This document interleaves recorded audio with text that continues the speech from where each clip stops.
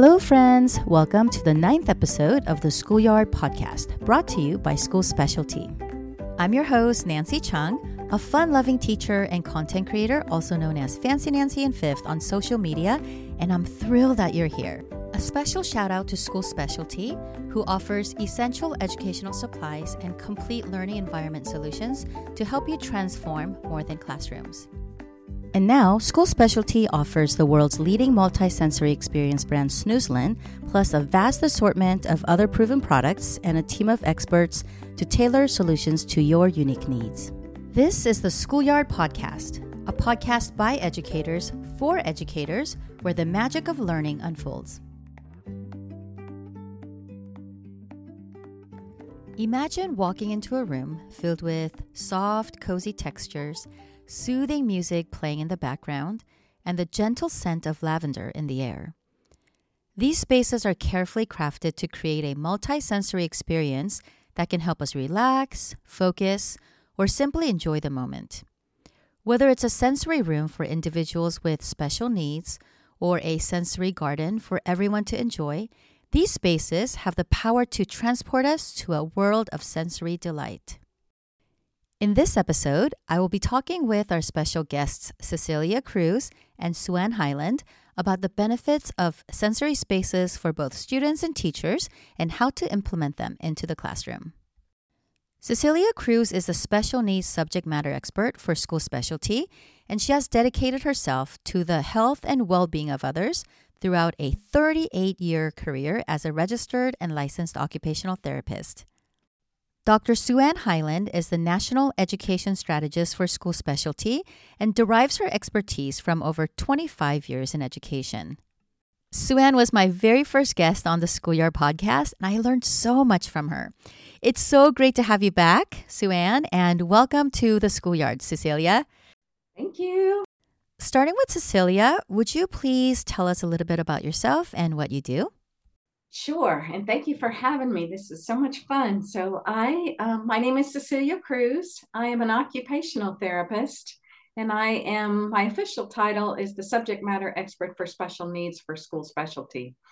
I spent many years as a therapist working in both healthcare settings, inpatient and outpatient facilities, as well as school districts and Head Starts, and even some private patients. So you name it, probably I've done it with children with special needs. And I came to the company about 20 years ago. I actually was hired to sort of help with technical questions on some of the products that I myself was an end user for many years, and the role has evolved from there. Oh, wow, 20 years. Okay, how about you, Sue-Ann?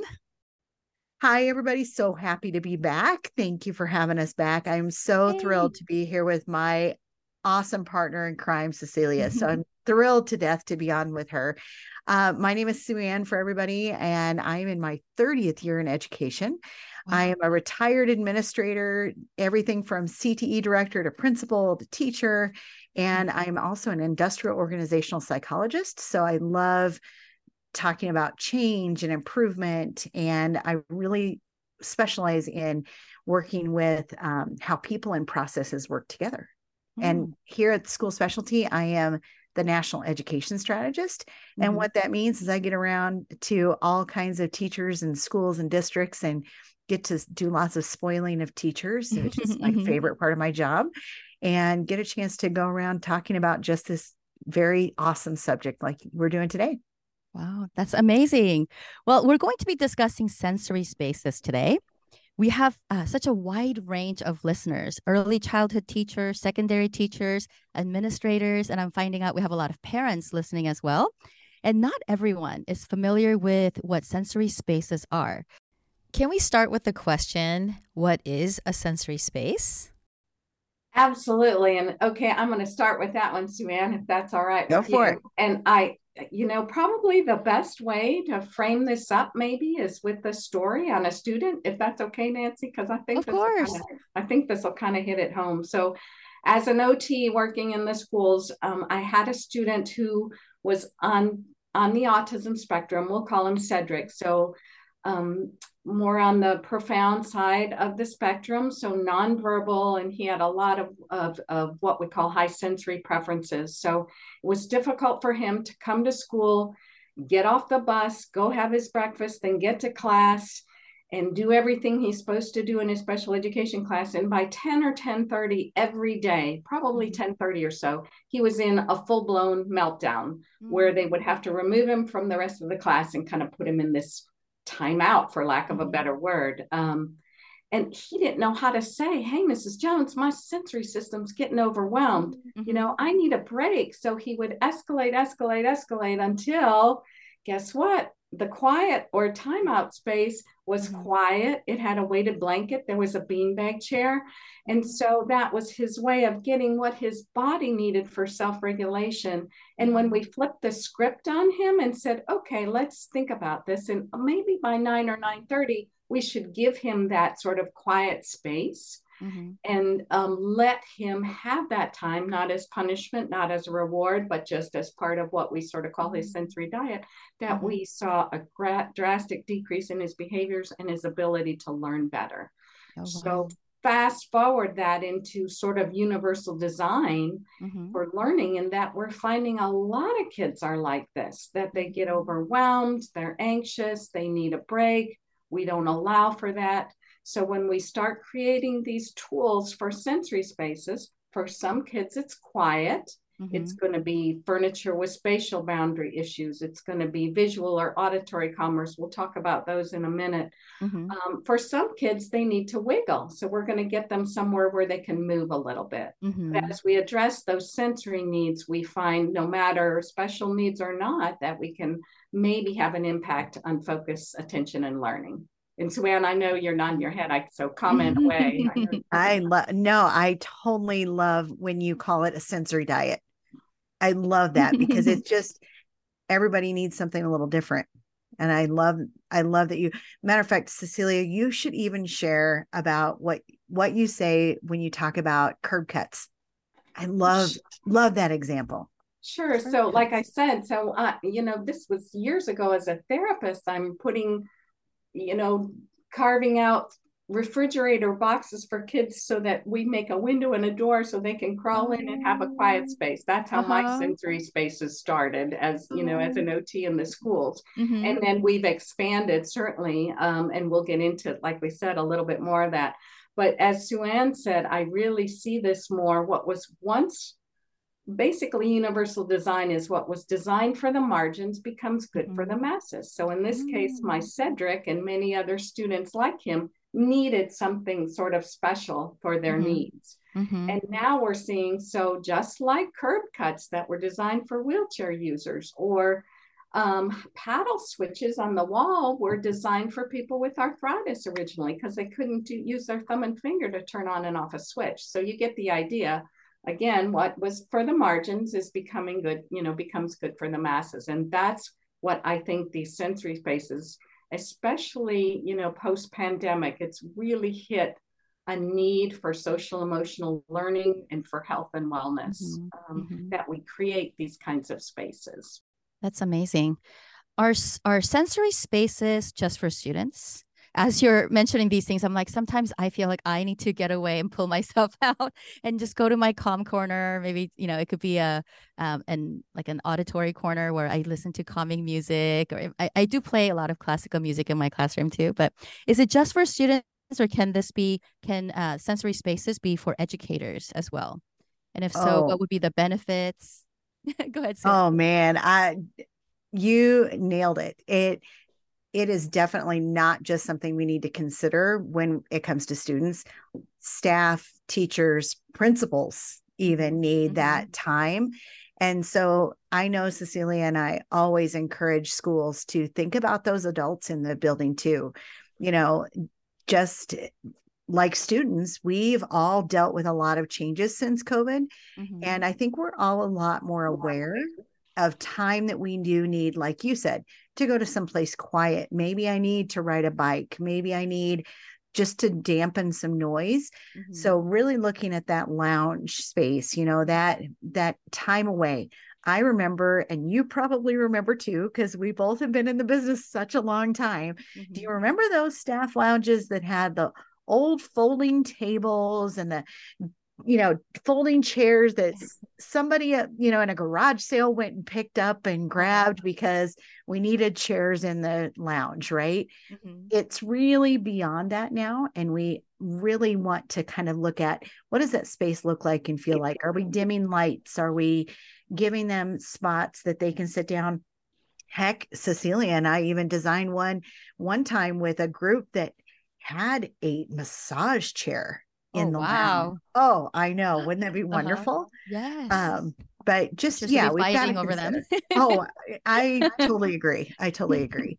And it's a great way to use that as a recruitment tool, a retention tool. How can we really mitigate some of that stress and anxiety and all of those just big burdens that teachers are dealing with right now, and give them a spot and say, hey, during an interview, as a principal, go, hey, by the way, we've even included you guys as important people in our building, and we want to make sure that we build you a space that has some of your sensory needs in mind too. And go take them on a tour of that lounge. It might help. Right. Oh, how enticing would that be when you see a staff lounge that clearly shows that teachers are valued and appreciated? That would be amazing. Yeah, in that particular design, we included a bubble wall, so that, and this kind of gets into my question next, that we'll go over how you set your self-regulation or how you set your sensory needs. But we had a bubble tube, we had the massage chair, we had a weighted blanket, we had noise canceling headphones. So really creating a quiet space with some visual calmers as well, visual and auditory calmers. Okay, what's a bubble wall? As soon as you said bubble, I'm like, bubble wall. That's an excellent question. So we have bubble tubes. So literally a column of water or bubble walls. And you often see this at hotels now. They're really getting savvy in lobbies where there'll be sort of a self-contained water feature. So that's what a bubble wall is. Literally, it's a plexiglass panel that it does have the capability to change colors, and then you see the effects of the bubbles. Same thing with a bubble tube, it's just cylindrical. And we put it on a platform so that the kids can crawl on and touch it, feel it, or the kids with autism often like to put their ear up to it because they like the vibration. So that's what we call a visual and auditory calmer. I see. And what I often do when I'm teaching as a poll question for folks, because it helps set up then some of the things you want to do for a sensory space. So when I teach, I often say, what is your sensory preference when you need to self-regulate? So let's do a quick poll. So you like visual things, something like sitting and watching a campfire or a fireplace, or viewing a waterfall or an ocean, or in yoga, we do something called candle gazing. So do you like visual input? Do you like auditory input? That's what you just mentioned, Nancy, the background music or white noise, or like a sound of a fan or ocean apps, that you can put on your phone. So olfactory input is smell, and I'm a big proponent of that. So aromatherapy, obviously, you want to do that mindfully, and it's often outside the scope of the school system. But having a scent to help you, like rosemary or lavender, which can be alerting or calming. Taste, not so much eating, but things like chewing gum, or what do you do sort of with what we call the oral motor self-regulation? What do you do? Do you like having a hard candy or a sour candy? A lot of our kids really love those sour fizzies because it helps sort of rev them up. Their sensory system needs revving up. So tactile or touch input, like a fidget or something like a squeeze ball. Vestibular, we call that. That's the movement input. So things like swings or a rocking chair, a front porch swing. And then proprioceptive is the last one, big word. It's information that we get from our muscles and joints that gives us our awareness of body and space. But it can also have an effect on the sort of the self-regulatory response of the body. So think things like yoga or lifting weights or mixed martial arts, or even with kids, we have them like pull a heavy wagon or get under the weighted lap pad or blanket. So those kinds of tools, even a massage is a great way to exemplify that, how good you feel after you get a massage. That's very deep proprioceptive input. So we use those sensory tools then to try to set up based on what we hear from the teachers and the students and whoever is going to be using the room. We use that information to try to figure out then how are we going to design that sensory space. I see. So I can picture some of those things like being in the classroom and some of them being outside of the classroom. I love the idea of taking the sensory poll. I've never thought to do that with my students, and that seems like such a great idea. Yes, that we need to look, because what I use to self-regulate isn't always the same as to what, Right. and it may change according to the day too and their needs. Right. One of my greatest goals, I wish as an OT, was could we match teacher sort of sensory preferences to sensory preferences? How dreamy would that be? Because for me, yeah, going on. Right. I mean, if I had a student who needed to click away all day for their tactile movement, that would drive me crazy because I don't do well with all the repetitive noises. So if we could match. Right. Someone who's more of a what we call a sensory seeker, a teacher that doesn't mind a little more chaos or noise, like that would be a better match. So you get the idea. Absolutely. I know for a while, fidget toys were such a trend. So all these teachers went out and bought fidget toys and, had a basket of them in the classroom. But then as soon as they started becoming distracting, these teachers just got rid of it and said, oh, I tried it. It doesn't work. And they're gone. So I wish they would bring them back. But, like you said, it's not just the fidget toys, but it could be a universal design that is not just in one little space on campus, but it could be spread everywhere and all different types of sensory. Now, when you mentioned the bubble wall, that's all I'm going to be thinking about now. Now, that leads to my next question that talks about innovative technologies. What are some innovative technologies or tools that can be incorporated into sensory spaces to enhance the sensory experiences and stimulate creativity and learning? I can start with that one, and then I know Sue-Ann will want to add. So as I said previously, we sort of look at the senses and look at tools to match them. So visual, for example, like we've already talked about the bubble wall or bubble tubes. We use light cubes often for space. That's great for kids that might be visually impaired or have special needs, ADHD or cognitive impairments, but yet the light also can be a great tool to help with focus and attention, just doing activities like magnetiles on a backlighted table. So we have things like that. We have auditory tools.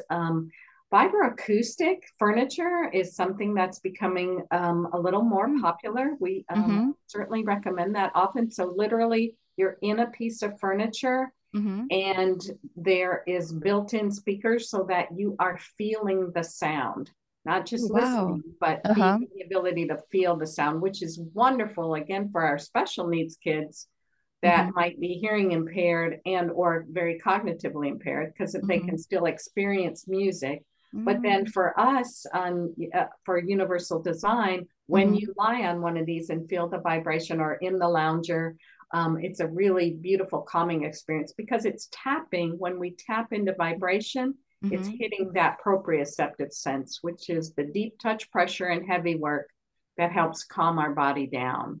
Those are good tools there. And then, I think those are some of the main ones from a technology standpoint. Swen, you want to talk about just like furniture design? Yeah, I mean, I think it all, again, does depend on what your purpose is. I would look at soft seating that students can kind of sink into. We have a beautiful little piece that a student can sit on that's a piece of soft furniture, but it gives this little hug to them. It does a little bit of that pressure that they can sit and just relax. Even things that hang and swing a little bit, not swing big, but just a little slight movement. And I would say, you said something that I often hear teachers talk about, and it's, oh my gosh, the kids are overusing or they're even abusing some of that material. And I would say that really think of it no different than a math manipulative. You have to teach students that have never even really gotten to have this opportunity how to use things. Why are we using it? What is the purpose? Don't just use it as a privilege. They need that. They really do need that outlet. So just treat it like a manipulative. What's the proper way to use that fidget? I'm not going to throw it across the room. I'm not going to, put it in my neighbor's face. This is how you're going to use it. So just be patient and loving with it, and students will so appreciate it. I know you've talked about your students in your classroom that use your chill corner. Yes. And I have these elastic bands that I have tied to the chair legs. And so for students who need that movement, they can be doing that with their feet. It doesn't make any noise, but they're getting that movement. And, I'm getting the nods. I'm like, yes, they're approved by you guys. Me too. Yes. And that's, again, that proprioceptive input. That's very deep touches. They push into the rubber band. It pushes back into their muscles and joints. And that's a beautiful self-regulator. So. Right. And I know some teachers talked about putting some Velcro, like sticky Velcro under their table, under the desk, so that they're, right. Silent fidget. Yeah. Now, I know some teachers are going to be, researching like the fiber acoustic furniture and these magnetiles on like the lit boards. I'm writing these things down as we're talking. I know they're going to be wondering, are they expensive? Where do I get them? How do I find the funding? So I want to, once again, talk about Donors Choose projects and, writing grants. And I'm sure when you talk about meeting the needs of all these diverse students, I'm sure there will be so many companies that will want to support that and provide funding for that. Like what Sue-Ann said, this is going to be resonating in my head today, is that these things are not privileges, but they're needs. And so I think we often forget that. We think, oh, well, you have to earn that. No, actually, in order for them to function really well as students and think clearly, they need it. And so I love that. I'm going to be thinking about that a lot. A reward. Okay. It's not a punishment. It just is. I tell teachers it's like taking a vitamin. You got to take the sensory vitamin every day. Right. And or then putting on glasses. The kids how to, self-regulate so they can advocate for what they need. Right. If we were to take a poll, like as we mentioned, I think a lot of the students might not even know how to answer that question. So maybe introducing all of the different options or all of the different sensory tools, and then they can, decide on what and trying out different things and say, oh, I thought I would like this. I don't really like it, or I didn't even know what this is, but I love it. So introducing those things and teaching them how to use it would be a very, very important thing to do. What kind of research or evidence-based practices can inform the design and the implementation of sensory spaces in schools? And how can educators and administrators collaborate to ensure their successful integration into the learning environment? That was a long question. That's okay. That's okay. Let's start off with the research. And I'll tell you that the research definitely supports why we need these things. We've seen a 30% increase in teenage anxiety, depression, things like that. We're noticing that Generation Z, so that's 12 years to about 26, and Generation Alpha, the younger guys, really, really are advocating more for themselves. They are really standing up saying, holy smokes, I need this. And if you think about it, it makes a lot of sense. Those two generations were in school at very critical times during COVID. I would challenge everyone here to really think about how we acted as adults during COVID. I don't know about everybody else, but I do know that I did not sit here at my desk the whole time. I was on the couch, on the floor, sitting outside, sitting on the swing, doing all of those things, really seated where I felt I needed. Well, the students are doing the same thing, and I tell the story about my daughter. She's hopefully she's not listening to this one, but I tell this story all the time that, I work with furniture. So what did she have? She had a great adjustable desk and an ergonomic chair. and she sat there maybe 10% of her time doing school. She was on the couch, on the bed, on the floor, outside, and even did school sitting in the hot tub.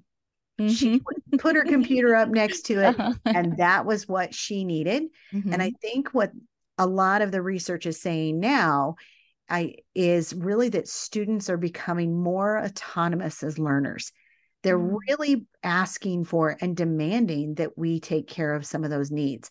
So, as educators, planning this room is really about sitting down and saying, what do we notice that students need?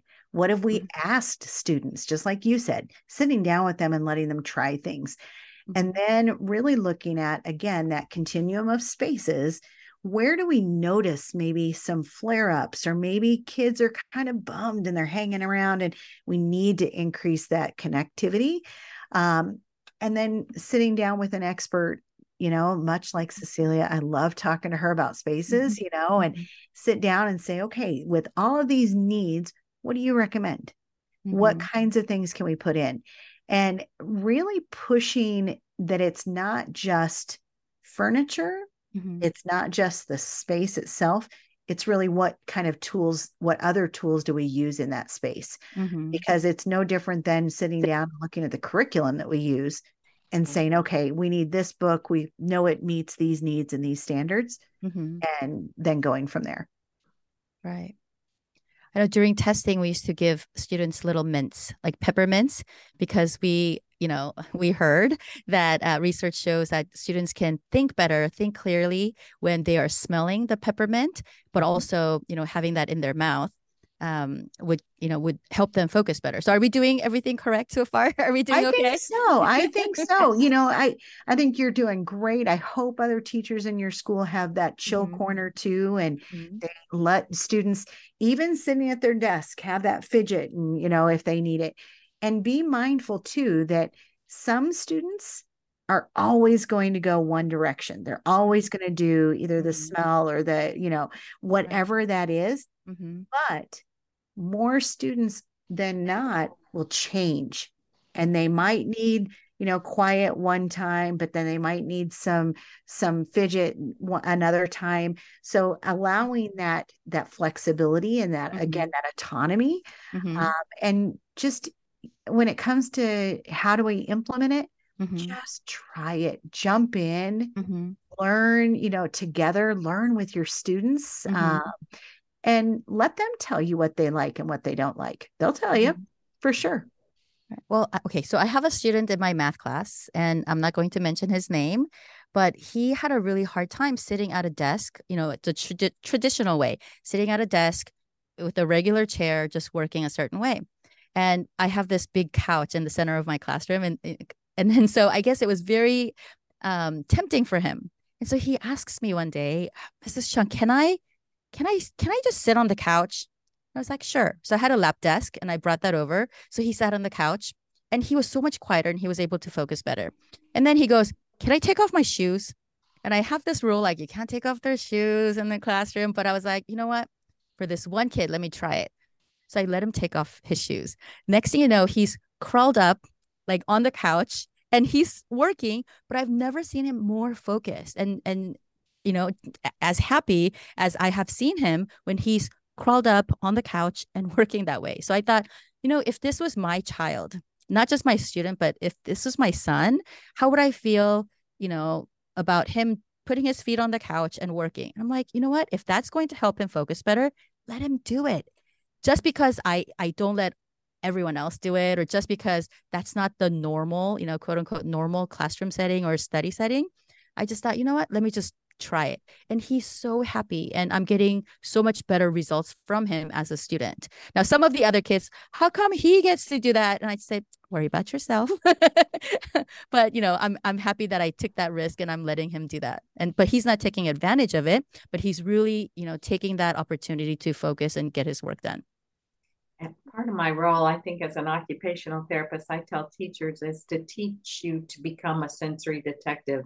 So look how beautifully he advocated for himself. He did almost all the work. Years ago, I had a preschool student who was nonverbal, was running off in the playground, so very much a sensory seeker. And one day, his preschool teacher saw him stuffing rocks in his pocket. So he's literally trying to weigh himself down, like, I Oh my need something. gosh. I need a weighted blanket. I need deep touch pressure input to calm myself down. So she was smart enough to see that cue. We talked through and we got him some of the strategies, like a lap pad and some of the furniture Suanna's talking about. That spatial boundary for them is really important when they can sink into furniture, that like beanbag chairs or things with foam that form around them, or shells that will sort of give them where they are in space. Those tools are really helpful too. We have a segment on our podcast called Tag Your It, where our listeners write in a question and we ask our guests these questions. And today's question comes from Gretchen F. And her question for you is, if you were to create your perfect sensory space that represents your personality, what elements would you include and why? Go ahead, Cecilia. So my personal preference, I'm very much what we call a prop seeker, proprioceptive input. So I love deep touch pressure. So like a piece of furniture that's going to cuddle around me, having something soft like a weighted lap pad or blanket. I love yoga. Yoga gives my body that kind of input. So I would do that. And then I also am very much, I like smell input. So for me, it would be some kind of scented candle like lavender or something calming. So, and a candle. So those would be mine. Okay.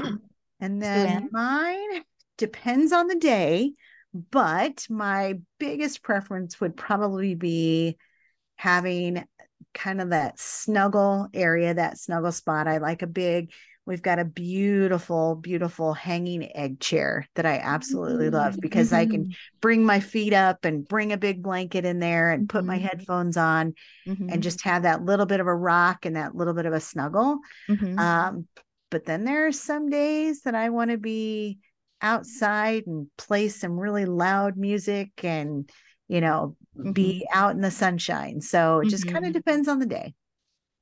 Great. Well, thank you so much. I learned so much from you guys about the sensory spaces, and I have a list of things that I'm going to be looking into. This is getting expensive. Thank you, Cecilia and Suanne. Thank you. Thank you. Thank you for joining us for the 9th episode of the Schoolyard Podcast. Remember to pack your curiosity and meet us back in the schoolyard for our next episode. Tag, you're it. Now it's your turn to write in with a question, which we will answer here on the Schoolyard Podcast for our segment called Tag Your It. Tag us on Facebook, Instagram, Pinterest, or Twitter @SchoolSpecialty and #SchoolyardTagYourIt with a question that you want answered. One question will be selected per episode to be answered by our featured guest and myself. If your question is chosen to be answered on the podcast, we'll send you a very special Schoolyard Podcast t-shirt. Class dismissed.